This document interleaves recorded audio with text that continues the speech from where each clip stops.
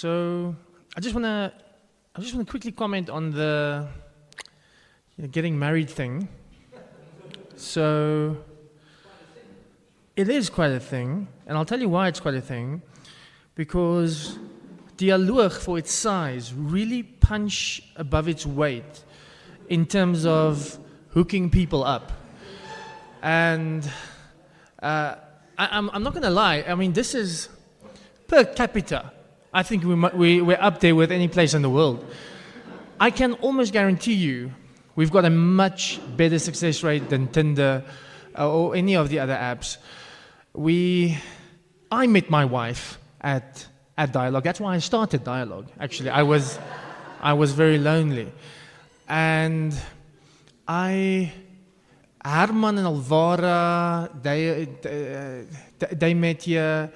Armand en Linky met hier. Now Hending and Anneke. There are a few, Voldu and Isabella. As a matter of fact, this is going so well for so many people that Hending and Armand's friend Vian came all the way from Limpopo to just see how it works. And when I asked him what's going on, he says, "Well, I don't know. I've got a ring in the car. Let me just see how this pans out." But in any case, congratulations, you guys. I am very, very excited about it. So, speaking of, oh yeah, you're right. This is not a church. This is a, what do you call it?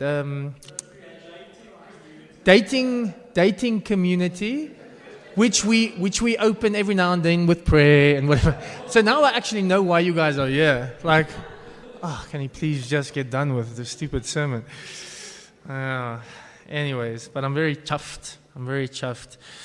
But I am actually keen to sit down because it's in the double figures. I promise you, it's impressive. All right, so. Hey, on that lovely note of people finding love and women and men spending their lives together, I feel stupid to tell you that we are now going into more rockier territory in terms of where we are in the book of Corinthians. And that is probably one of the more difficult passages in the Bible, and that is 1 Corinthians 11 from verse 2. Now, usually one has to introduce your talk a little bit, but this thing just needs no introduction in terms of the controversy. So I'm just going to read this. "Now I commend you because you remember me in everything and maintain the traditions, even as I delivered them to you. But I want you to understand that the head of every man is Christ, the head of a wife is her husband, and the head of Christ is God. Every man who prays or prophesies with his head covered dishonors his head. But every wife who prays or prophesies with her head uncovered dishonors her head, since it is the same as if her head were shaven. For if a wife will not cover her head, then she should cut her hair short. But since it is disgraceful for a wife to cut off her hair or shave her head, let her cover her head. For a man ought not to cover his head, since he is the image and glory of God. But woman is the glory of man. For man was not made from woman, but woman from man. Neither was man created for woman, but woman for man. That is why a wife ought to have a symbol of authority on her head, because of the angels. Nevertheless, in the Lord, woman is not independent of man, and man independent of woman. For as woman was made from man, so man is now born of woman, and all things are from God." Now, if that is not spicy enough, let me just add this for good measure. I'm now going over to chapter 14 from verse 34. "The women should keep silent in the churches, for they are not permitted to speak, but should be in submission, as the law always says. If there is anything they desire to learn, let them ask their husbands at home, for it is shameful for a woman to speak in church." Good evening, everyone. Now, not so long ago, 20 years ago, I had a computer, and on my computer I had MS-DOS, all right? And I was busy doing my work, and I saved it on a floppy disk. And after that, I was working on something, and then someone paged me. And then they paged me because they lost their Tamagotchi. And at that time, I was installing my video player, so I couldn't quite respond at that moment. But I went to him, and I lent him my Walkman, and I took his Game Boy.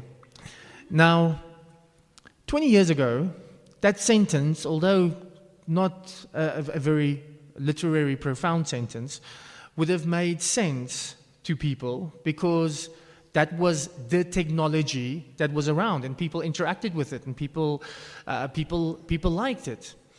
The reality is that in 20 years from now, the technology that we have now will be seen as from the Stone Age. And if we just move various sentences, various interactions, various conversations, and we just move it 20 years in the past, in Pretoria, then somebody reading it 20 years later will be very perplexed, will be very confused. Are you guys with me? Now that is just time-wise. Let's move geographically for a second. Now, my wife is taking her students to Japan later this year, and she has to brief her students on all sorts of Japanese customs. So, for example, the guys who have tattoos, they must hide their tattoos as far as possible in public. It's considered rude to reveal your tattoos. And there are all sorts of bathhouses and public swimming pools and stuff in Japan, and they're not allowed to enter if you have tattoos. So she needs to brief them on these customs. Also, you're not allowed to walk and eat at the same time. It's considered very rude. If you are walking and you're eating, that is super problematic. Not blow your nose in public. I kind of agree with the Japs there. And then when you enter a house, obviously no shoes. Now, Japan is not a backwards place. It is very progressive on so many levels. Yet, you just move us a few thousand kilometers to a different place, and you all of a sudden have different customs that seems very problematic to us here in South Africa. Some cases it's just peculiar, some cases it is just problematic. Now imagine for a second, we not only go 20 years back, we go 2,000 years back, and now we go into the Middle East and Mediterranean area of the world 2,000 years ago. Can you understand that there will be loads of customs, language, manners that to us moderns would be foreign? Can you guys agree with that? So that's why we need to approach this passage, and most of the Bible for that matter, with a lot of humility. We need to know that there are plenty of things that we simply won't be able to fully grasp. Another thing that we need to understand is that we are reading someone else's mail. We are reading someone else's mail. In other words, the Gospels were written for us. Even if you think of John, the evangelist, he would say, I compiled all of this so that you can believe. So in other words, the way that he tells that story is he wants to tell you that story as if you weren't there, and he wants you to believe in that story. But we are now literally intercepting mail from one pastor to a church, or from a church planter written to his church. So there are plenty of holes in the letter, and we need to do the work to try and figure out what's going on there. Another assumption that we can make from the get-go is that this is a very patriarchal culture, super patriarchal. In other words, you shouldn't look at the customs here and try and figure out what is different from us today. You should rather look at what would have been different from their society back then. In other words, what of the customs, which of the customs that we encounter in this passage is radically or are radically different from how they did it back in first century Corinth? Are you guys with me? That's a better way to deal with this, because the fact of the matter is, friends, Many people, our grandchildren, will look in on us and our lives, and they will be tempted to cancel us. They will ask questions, what on earth were those people thinking? In the same way that when we look at our parents and we think, how did you guys just allow apartheid? Why do you think it was a good idea to perm your hair like that? We look in on our parents and our grandparents and we think, geez, we cancel them, so to speak. What were you guys thinking? And we want to dismiss their way of life as medieval. Well, that's going to happen to us as well. So we need to be humble. We need to be humble as we approach something that is very far removed from us. Okay. Now, I'm going to make a lot of introductory remarks before we get to this passage. The first one is this.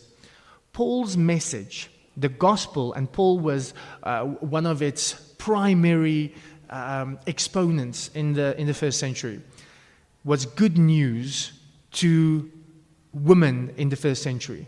That's why women flocked to the early church. So much so that when Roman apologists, pagan apologists were arguing against Christianity, they would say, this is just a religion for women, slaves, and children. How on earth can you take a religion seriously that's filled with women, slaves, and children? To me, that tells us that whatever happened in that community was really good and revolutionary for women, slaves, and children compared to what was happening around them. Are you guys with me? So that's the first bit. The second thing that we know is that you had rich women, we read this in Acts 16 and 17, who supported Paul, who were on board with Paul and his mission. We read about them, influential women, all the time. It's hard to imagine that they would support something voluntarily that is, one, persecuted, and two, so restrictive to their lives.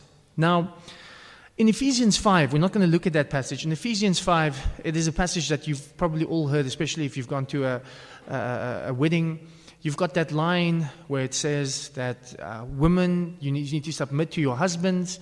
Men, you need to love your wives as Christ loved the church. And to many, it's difficult to hear that. It seems a bit problematic. But here's something to consider. Once you read a passage like that against its ancient background. Now, Tom Holland, you've heard me quote him a couple of times. He is a British historian. He's not a Christian. And he talks about how revolutionary Paul's thinking was towards women rights, women emancipation in the first century. It was incredibly good news. So this is what he says. He says, Christianity radically changed that. He's referring to just what the pagans did, what the Greco-Roman world thought of women. It's there in the very earliest Christian texts. Paul's letters, and Paul is a Jew, so he has an idea that the binary is male and female, God creates man and woman separate. So he brings that assumption to the table, but he also brings another novel assumption, which is that Christ came and suffered death out of love for humanity.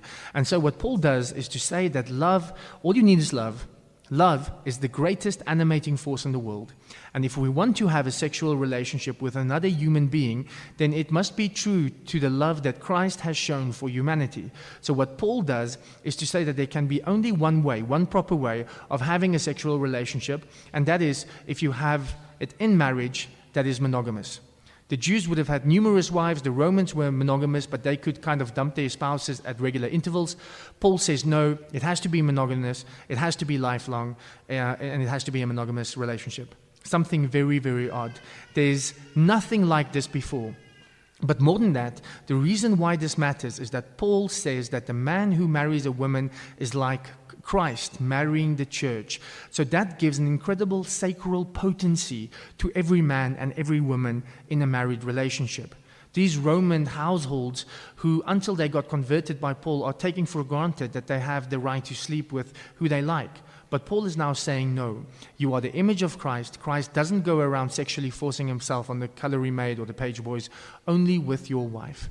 And likewise, it might seem sexist now that the woman gets to be the church and doesn't get to be Christ, but actually what Paul is doing is giving incredible, potent, sacral quality to the physical body of a woman, that a woman is not there to be sexually abused. She's not there to be jumped on by a powerful male. And if that's true of an aristocratic woman, it's also true of the lowest, humblest woman in a Roman household. The scale of this transformation cannot be overemphasized, and it's something that offers that offers to women a dignity that no previous dispensation had offered.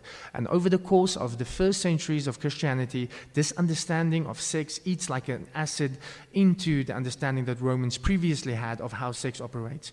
And over the course of Christian history, the church imposes on believing Christians this sense that being a powerful male does not license you to have multiple wives and concubines. You have to focus on one.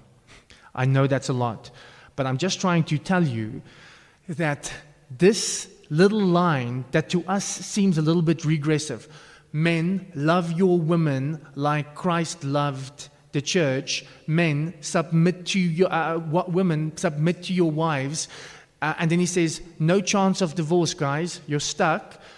That would have been revolutionary for women's rights in the first century. They cannot be dumped. There were certain rabbinic Jewish traditions that said if your wife burnt your toast, you could divorce her.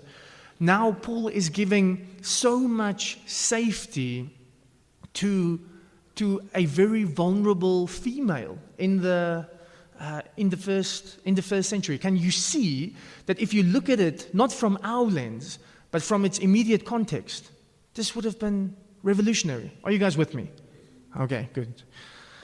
Now, when we move on, because there are plenty of things that I want to just refer to before we get to the passage that we read, and that is other things that we need to consider. So, for example, the same Paul who wrote this passage, this letter to the Corinthians, he is the same guy that wrote the letter of the Romans, sent it to the Romans, and probably sent it with a lady called Phoebe.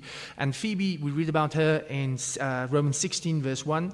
She was carrying the letter, and what we know about people who couriered letters back then from one teacher to the next is that when it was read in a public setting, that person would have to explain the bits of theology that is complex or the bits of philosophy that is complex. So she would, in that public reading, maybe she might read it, somebody else might read it, and then they'll say, what on earth is going on there? And then she would say, well, I've been spending a lot of time with Paul. What he means by that is the following.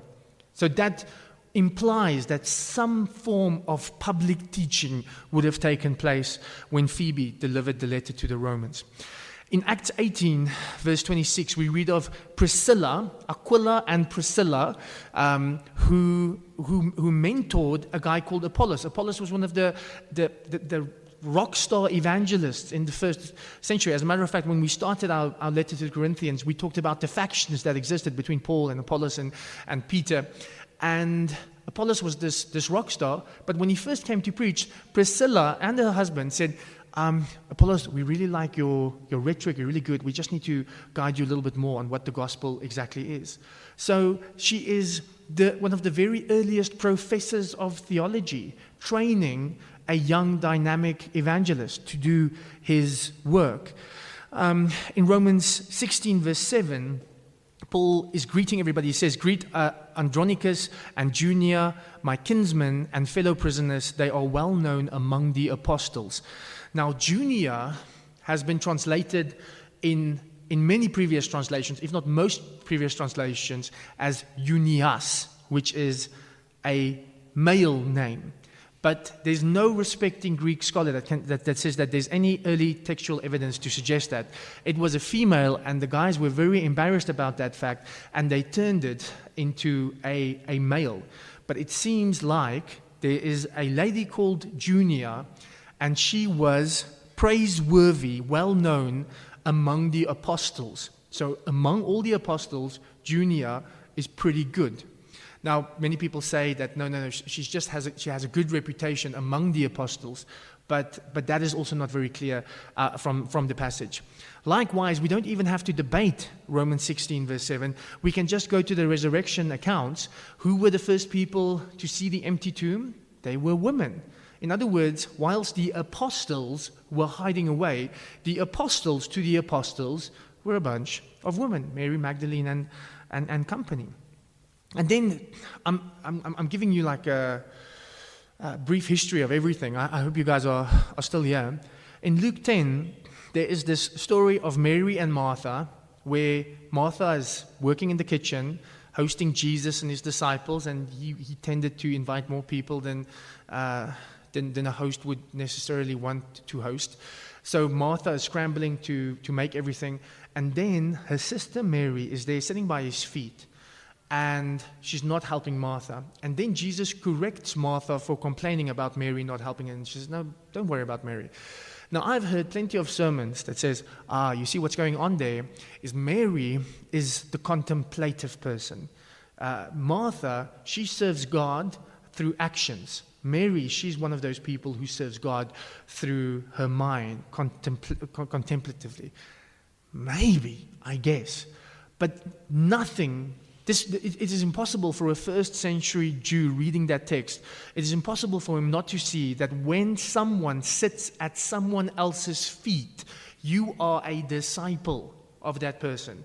That's why when Paul talks about his Jewish credentials, he says, I sat at the feet of Gamaliel, who was this rock star Jewish rabbi that Paul learned from. And if you learn from somebody, you weren't considered to be a disciple just for the sake of getting in a lot of knowledge and never using it. A disciple was someone who would hand out and give that knowledge to people around them. So Mary, what makes her very problematic in that passage is the fact that she's behaving like a man. She is sitting at the feet of Jesus. That was the posture of a disciple. Most disciples were male. We do not have any evidence of female disciples to rabbis in the first few centuries, except for one, and that's Jesus. All right. There's another one that I want to mention because I can see you guys are still unconvinced. Kenneth Bailey, he is this incredible theologian, and what makes him interesting is that he spent most of his life in the Middle East, pretty much going from one civil war to the next, doing theology there. And he spent a lot of time in Lebanon and Egypt and I don't even know where else. And he makes a fascinating observation. He says this. He says the reason why women were at the cross of Jesus. I know I'm jumping around in the Bible. Are you guys still with me? There were women at the cross of Jesus. The disciples were nowhere to be found. He says the reason why women were allowed to be at the cross is because women were allowed to be at the cross. They weren't considered a threat. They weren't considered leaders of this movement of Jesus. They're not a threat. It's very easy to allow them there. There was one guy, however, with the women. Who was he? John, the beloved disciple. Now, Bailey says that probably says a lot about his age. Now, we know that John the disciple, that beloved disciple, he grew up to be like 500. He wrote the book of Revelations and John very late. So he was probably a boy still, one that the Romans didn't consider a threat. But I don't want to hammer on that now. What I want to say is that women were able to walk. And what Ken Bailey says about his experience going through civil wars is he says, when you've got these civil wars in a place like Beirut, then the women would go along doing their daily work. They would go to the groceries, they'll take kids to school or whatever, and the guys would do the shooting. But guys were not free to walk around the streets of Beirut because they are considered a threat. If a guy took the children to school, that would be problematic. But a female doing it, it's not problematic. Now just notice what happens in Acts 8 verse 3. Saul, who would later become Paul, Saul was ravaging the church and entering house after house. He dragged off men and women and committed them to prison. Now what is interesting about this is all of a sudden, you do not have just men who are going to prison, you've got women who are going to prison.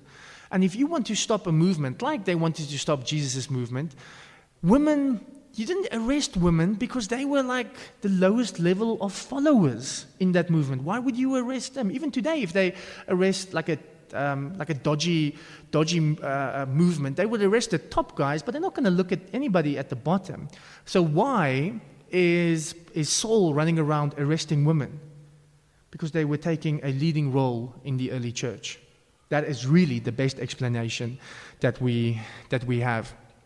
Now, Galatians 3:28 is that famous line that you guys should commit to memory, by the way, that there is now neither woman nor man, neither Jew nor Gentile, neither slave nor free. We are all equal in Christ. You guys know that line. Now, Paul is the same guy who wrote that. It's the same guy that wrote 1 Corinthians 11 and 14.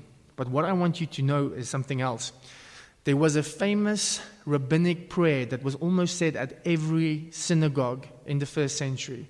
And that prayer went something like this. Thank you, God, Yahweh, for not making me a woman, a slave, or a Gentile. And then when the men prayed that, the women would pray, thank you, Yahweh, that you have made me according to your will. So that was, those prayers were said in synagogues across all the Jewish diaspora. Wherever they were, that prayer would be prayed. Now, what does Paul do when he says in Galatians 3:28, there's now neither male nor female?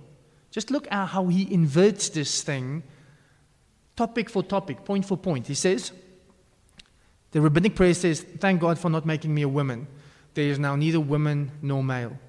Thank God for not making me a slave. There's now neither slave nor free. Thank God for not making me a Gentile. There's now neither Jew or Gentile. All are one in Christ. Can you see that this revolution of Jesus has upended these patriarchal, racial, name it what you want, these assumptions? Jesus' kingdom has now come, and things are going to work a little bit differently. I've heard plenty of arguments, and I find it quite convincing, that one of the reasons why Paul argued against circumcision was because circumcision wasn't just something, I'm for instance, very glad that we let go of that custom, but many, if not most people who were circumcised were very proud of it. It was something that they were very proud of, this mark of God, and obviously this mark of being a male. I remember being in Turkey a few years ago, and we're walking past this street party, and there are chairs, so we just sit in the chair, and these people are bringing us drinks, and that's kind of nice. And we're asking, so whose birthday is it, whatever, but very little English. We've got very little Turkish. We don't quite know what's going on. And we try to, is it a birthday party? Is it like a bar mitzvah for a Muslim? What's going on?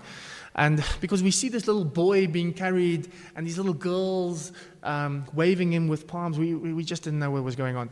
And eventually there was one hand signal that indicated to us what was going on, and that is the party. It is his circumcision party. And this boy was the king of the world. He was very happy because he was circumcised. Now, Paul says, in this new movement, the way in which we signal salvation, the way in which we signal being God's property and living in his kingdom, is not something that, not through male circumcision, that only males can walk around with proudly. It is baptism, that male, female, slave and free, Jew and Gentile can all partake in. So by abolishing the circumcision, it also made this sort of male tradition, this male, sign, redundant in the new work that Jesus was doing. So all of these things, friends, must be carefully considered when we come to these difficult passages, not just this one, but any other difficult passage that we might find on women rights. Something else that's worth noting is that Paul is writing to a specific church with specific problems, and he is more than likely correcting specific problems in that church. So let's delve into this passage a little bit. So what's the deal with head coverings? So it says that a woman who prophesies without her head covered dishonors the goddess just as well as her head must be shaved off. It is completely forbidden. Now, it's very difficult for us moderns to make sense of a command like that. But just know, in super secular, heathen-filled Europe, when you want to go in a cathedral, you still have bouncers at that cathedral. And if I walk in there with a hat on, they immediately tell me, please take that hat off. That's very rude. If there's a lady walking in the heat of summer and it's just a little bit too skimpy, too hot pantish, too, like just a line, too much shoulder, they will ask that lady, please put something on. So even to this day, we have customs that we think should be upheld. Likewise, it would be improper let's say we manage to convert all of these CrossFit people to come to church, and they decide that they're going to do CrossFit, and then they're going to come to church. And then I've got a friend, and he is overseeing our church, and he's writing from, say, Bloemfontein. And he says, Johan, I'm a little bit worried, and that is, when you guys come together to church, there are a lot of those girls with those pants that looks like it's been vacuum packed around them. I am concerned that is distracting the men from worship. So please do not, it is forbidden for a woman to walk around with those pants. That would actually make sense in this context. It would help, it would be difficult, it will be good for Vian, but it would be difficult for the rest of us to concentrate on what is the primary reason why we are here. So that's probably what's going on. Now you might ask, okay, but hair, for goodness sake, hair. Well, hair in the ancient Middle East was considered, female hair for that matter, I should rather say, was considered a private part. So you cover your private parts, and hair is considered a private part. Plus, if you wanted to seduce men, you just showed them a little bit of your hair. Hair was the ultimate enticement for any man 2,000 years ago. And the only females walking around in Corinth and any other city in the Greco-Roman world, for that matter, with their head uncovered, would have been prostitutes, because they are, trying to seduce these men. And we know that men really like themselves a full head of female hair, because even the Jewish love poetry tells us this. And by the way, like Vian, I'm not sure, you've got a girl, but maybe try it. Just look at your girlfriend or your future girlfriend, and just read to them Song of Songs 4 verse 1. Thy hair is a flock of goats. Thy hair is a flock of goats. Now, everything, the Corinthians would have said back then, everything is lawful for me. They were very excited about this emancipation that they've experienced, and the result would have been that they said, okay, well, because we are now free in Christ, we can just drop the hair. But Paul is saying, no, the hair is seducing the other men. It's distracting the other guys. Don't do that. Keep the head coverings on. And now I want to sort of move over to the women be silent bit. So you might take exception with the hair. I don't think you should. But you might take exception with the hair. But just notice what he's saying. When the women speak in church, they must have their head covered. What is the assumption of that line? Women are speaking in church. They are prophesying in church. They are praying in church. That is the assumption. So in other words, in the early church, women were an active part of worship. Prophecy is not something that you go do in the bathroom. Prophecy was something that you did publicly to the rest of the congregation. So it was part of the act of worship. Now, many people today would say, okay, yeah, we see that women prophesied in the church and they prayed in the church, there was that. But the teaching, the rank, if you will, of teaching is not allowed. But here's the problem. Prophecy consists of 2/3 of the Old Testament. So if you say that prophecy is not something women are allowed to do, only teaching, just know that sort of the most prominent form of teaching that the Bible employs is prophecy. Also, the implications of what you're saying is that the woman can say anything in church as long as she doesn't get it from the Bible.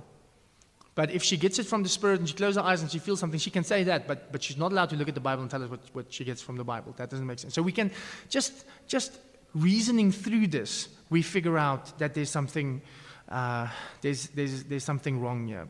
Also, if you want to list the gifts and say that teaching is up here, women can prophesy, well, when Paul provides us a list, which I don't think should necessarily be read as hierarchical, he says, and these are the gifts that Christ has given the church, the apostles, the prophets, the evangelists, and the pastors, and the teachers. So there's no reason to say that she can prophesy over here, but she's not allowed to teach over there. That doesn't make any sense.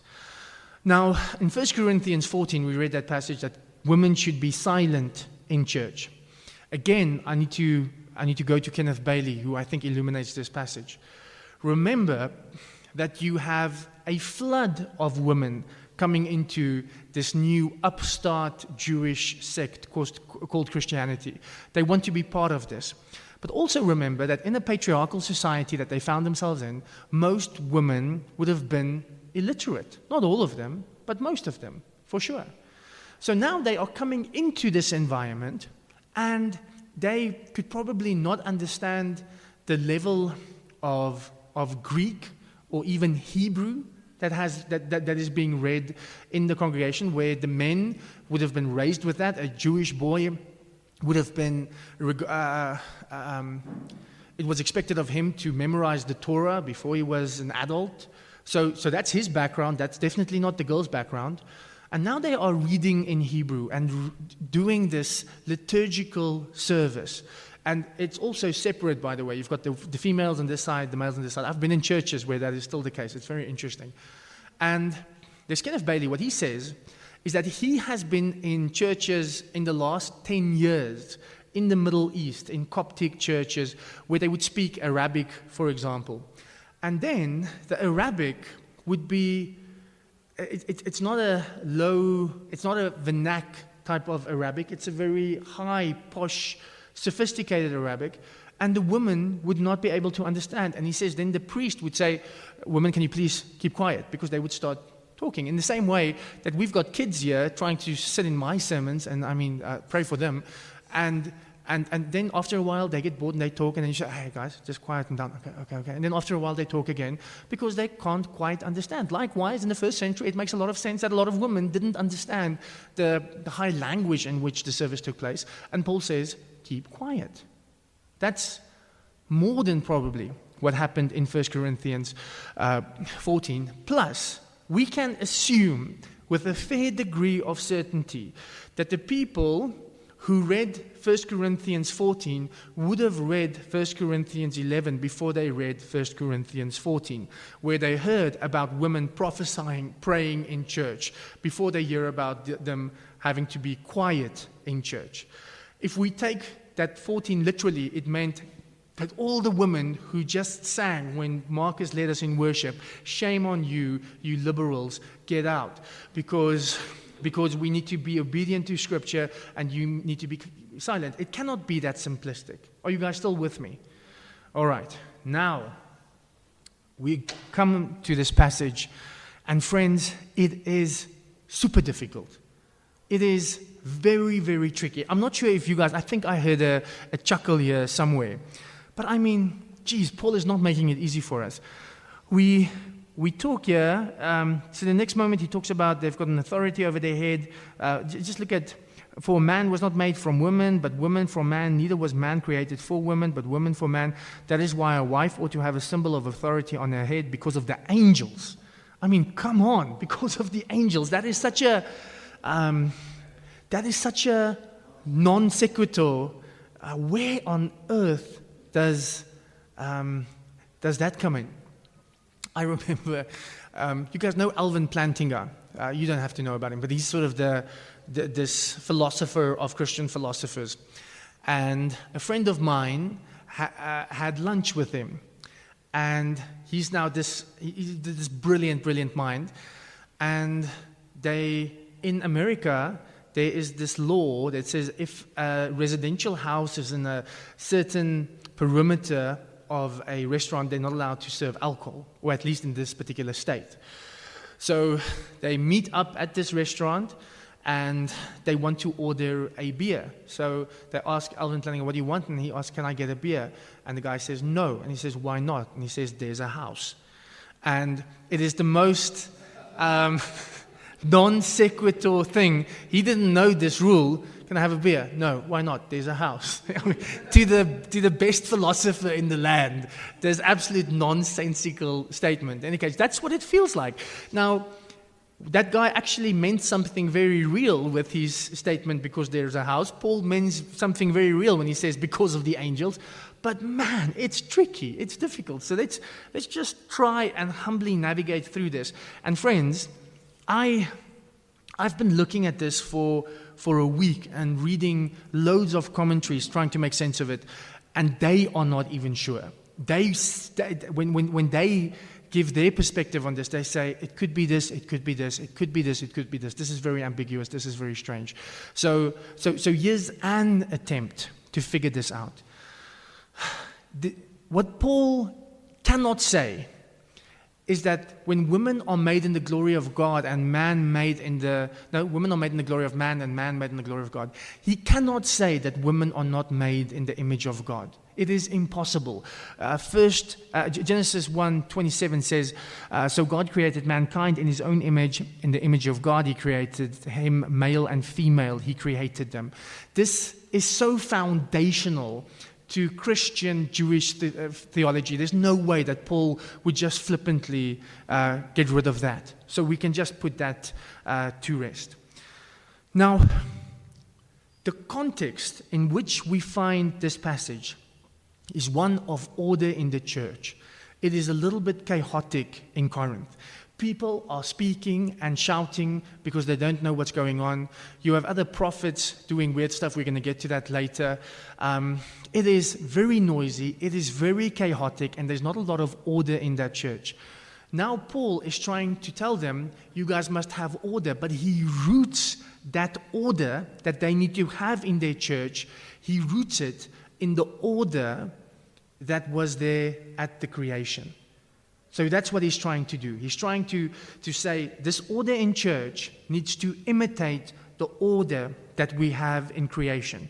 So he's trying to say, you guys must first do that, then you do that, put your head coverings on, keep quiet when they read something that you don't understand, go ask your husband later. Everything is about order, order, order. So now what he says is, guys, here's the order. Remember, God created man. And then how they translate, this is a better translation. The ESV translated, woman was created for man. And many scholars think that's a bad translation. It's rather, woman was created because of man. Because of man. Why? Because man was lonely. That is why it was created. But let me just take a step back. So God created man. Man is lonely. And then God creates Eve. Adam sings a song as soon as he sees Eve, bone of my bone, flesh of my flesh. And this is sort of the climax of the creation story. And then in the mystical Jewish tradition, just for extra measure, I need to add this. The interpretation of this was that when that happened, when Eve was made on the Sabbath, the angels and Adam and Eve sang praises to God. And every time we come together in church and we sing praises to God with the angels. In other words, to a certain extent, when we come together as a church, we are acting out something of the creation account. I know that's complex. I don't expect you guys to follow it along because I didn't do a great job of trying to take you there. But what Paul is trying to say is that this is all about creation, and when we come together, it's all about new creation. And as was the case with the creation, and as is the case now with new creation in this service, there is a particular order to it. It is impossible that Paul is saying, man was created first, therefore he is better than the female. Why that would not make sense is it means that dirt is the best of all, because that was created first. All right? And then animals. Those are pretty amazing. And then right at the end, when God ran out of ideas, he created mankind. That logic doesn't make sense. So what's at work here is probably the sense of order. And then right at the end of the creation story, the angels sing. Now Paul is saying, he said this earlier in the passage just to make things just slightly more complex, and not in this passage, in the letter. In 1 Corinthians 6:3, he talks to the Corinthians, he says, get your act together, don't you know that one day you will judge the angels? Okay? So now he's saying, when you praise, put a head covering on, women. When you prophesy, when you do your thing in church, because don't you know, this is like the last act in the creation story where everybody is singing together. And don't you know that one day these angels that are singing with you, that you will judge them? They look in on this world and they look in on mankind and they long for it. Don't you know that you will rule over them? So have authority over yourself. Put on the thing. Don't seduce the angels. I mean, that is now a silly way of putting it, but it's trying to say, this thing that you're doing is so holy, you can't just flippantly come in here in your bikini and do it. Don't you understand the implications of what you're doing? So dress accordingly. Act accordingly. Are you guys at least 60% with me? I'll take 12% at this stage. All right. The angels that are present when we worship cannot be offended by any appearance of unholiness in the congregation. And that's why the woman has to wear this authority on her head. Friends, there's a lot that I didn't say. There's a lot more that we can say. There's that 1 Timothy 2 passage that's also very difficult. We can maybe talk about that in the Q&A. Let me say this. It's obviously difficult. And I've got many conservative friends, and they do not allow women to preach in their church or to have any pastoral office. And I respect them. I am not necessarily keen on persuading them otherwise. I can see how you can end up on that side. I can see how you can read these things and say, this is where I land on it. I am not going to put up a massive fight. The other thing that I want to stress is that many people say, Johan, I see what's happening here. This is just like the homosexual debate. You guys do a bit of hermeneutical gymnastics about this verse and this verse and this verse, and then the next moment everything is fine. This is nothing like the homosexual debate, and I'll tell you why. Because what you see happening in the homosexual debate, for example, is every time there's a reference to homosexuality, then they would try their best to say, but this is not the homosexuality that we're talking about today. This is not the homosexuality that we're talking about today. That is the sum total of their argument. But when we are examining these biblical passages, it is very clear that women are leading in church in one way or the other. And it is made blurred by the fact that it seems like Paul is prohibiting it in some way or form or place, or maybe completely in other places.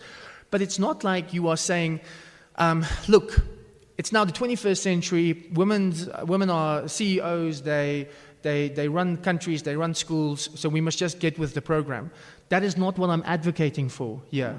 I am saying that it seems that from the very beginning, women were leading in the church, one way or the other. So I don't think it is appropriate to conflate the two issues of homosexuality and women and say this is the same sort of hermeneutical gymnastics that is taking place.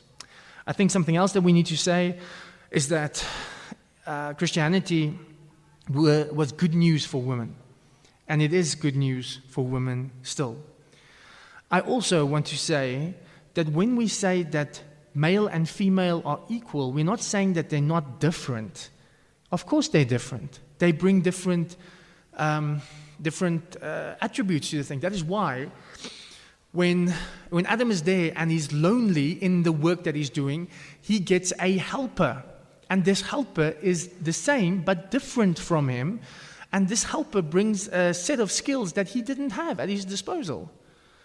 So it's really not a scenario of it being, I want to say, demeaning to be the helper. There are differences, even if we stress equality. But we're not trying to say men and women are exactly the same and they can do exactly the same thing. No, men will do things different to women, by and large, and vice versa. And that is also okay. The last thing that I want to say is that if we have a problem, I don't think there's a way of getting away from this, saying that ideally God wants men, but specifically husbands, to take control of their households, to be the head of the household.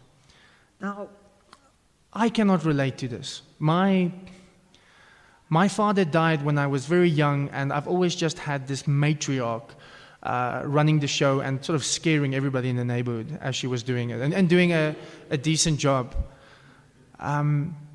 The woman in my life has always been strong and far more competent than men. I can say that almost without exception, including my own marriage.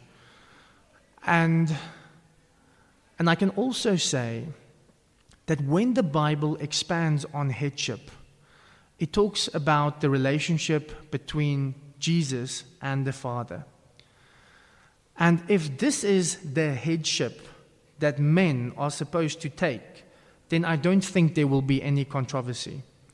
So the first passage where Jesus talks about headship, so let's just assume for a moment this is exactly how we understand it today, as being maybe not the boss, but having an authority, so to speak. Then what Jesus says in Mark 10, verse 42 is, and Jesus called them to him and said to them, "You know that those who are considered rulers of the Gentiles lord it over them, and their great ones exercise authority over them, but it shall not be so among you. But whoever would be great among you must be your servant, and whoever would be first among you must be a slave of all." So if you want to lead, this is your posture. But then probably one of the most beautiful hymns in the Bible, one of the most beautiful passages, and it is well worth committing this to memory as well, comes to us in Philippians. And in Philippians, we have the hymn to Christ. And it talks about this relationship between Jesus and God the Son and God the Father, and how they are mutually submitting to one another. And just look at this and tell me if you think that it is demeaning, because also Paul and the Bible wants us to imitate something of the relationship within the Trinity in our relationships with each other, and definitely within marriage. He says this: "Do nothing from rivalry or conceit, but in humility count others more significant than yourself. Let each of you look not only to his own interests, but also to the interests of others. Have this mind among you, which is yours in Christ Jesus, who though he was in the form of man, though he was in the form of God, did not count equality with God a thing to be grasped, but made himself nothing, taking the form of a servant, being born in the likeness of men, and being found in human form. He humbled himself by becoming obedient to the point of death, even death on the cross. Therefore, God has highly exalted him and bestowed on him the name that is above every name, so that at the name of Jesus every knee should bow in heaven and on earth and under earth, and every tongue confess that Jesus Christ is Lord, to the glory of God the Father."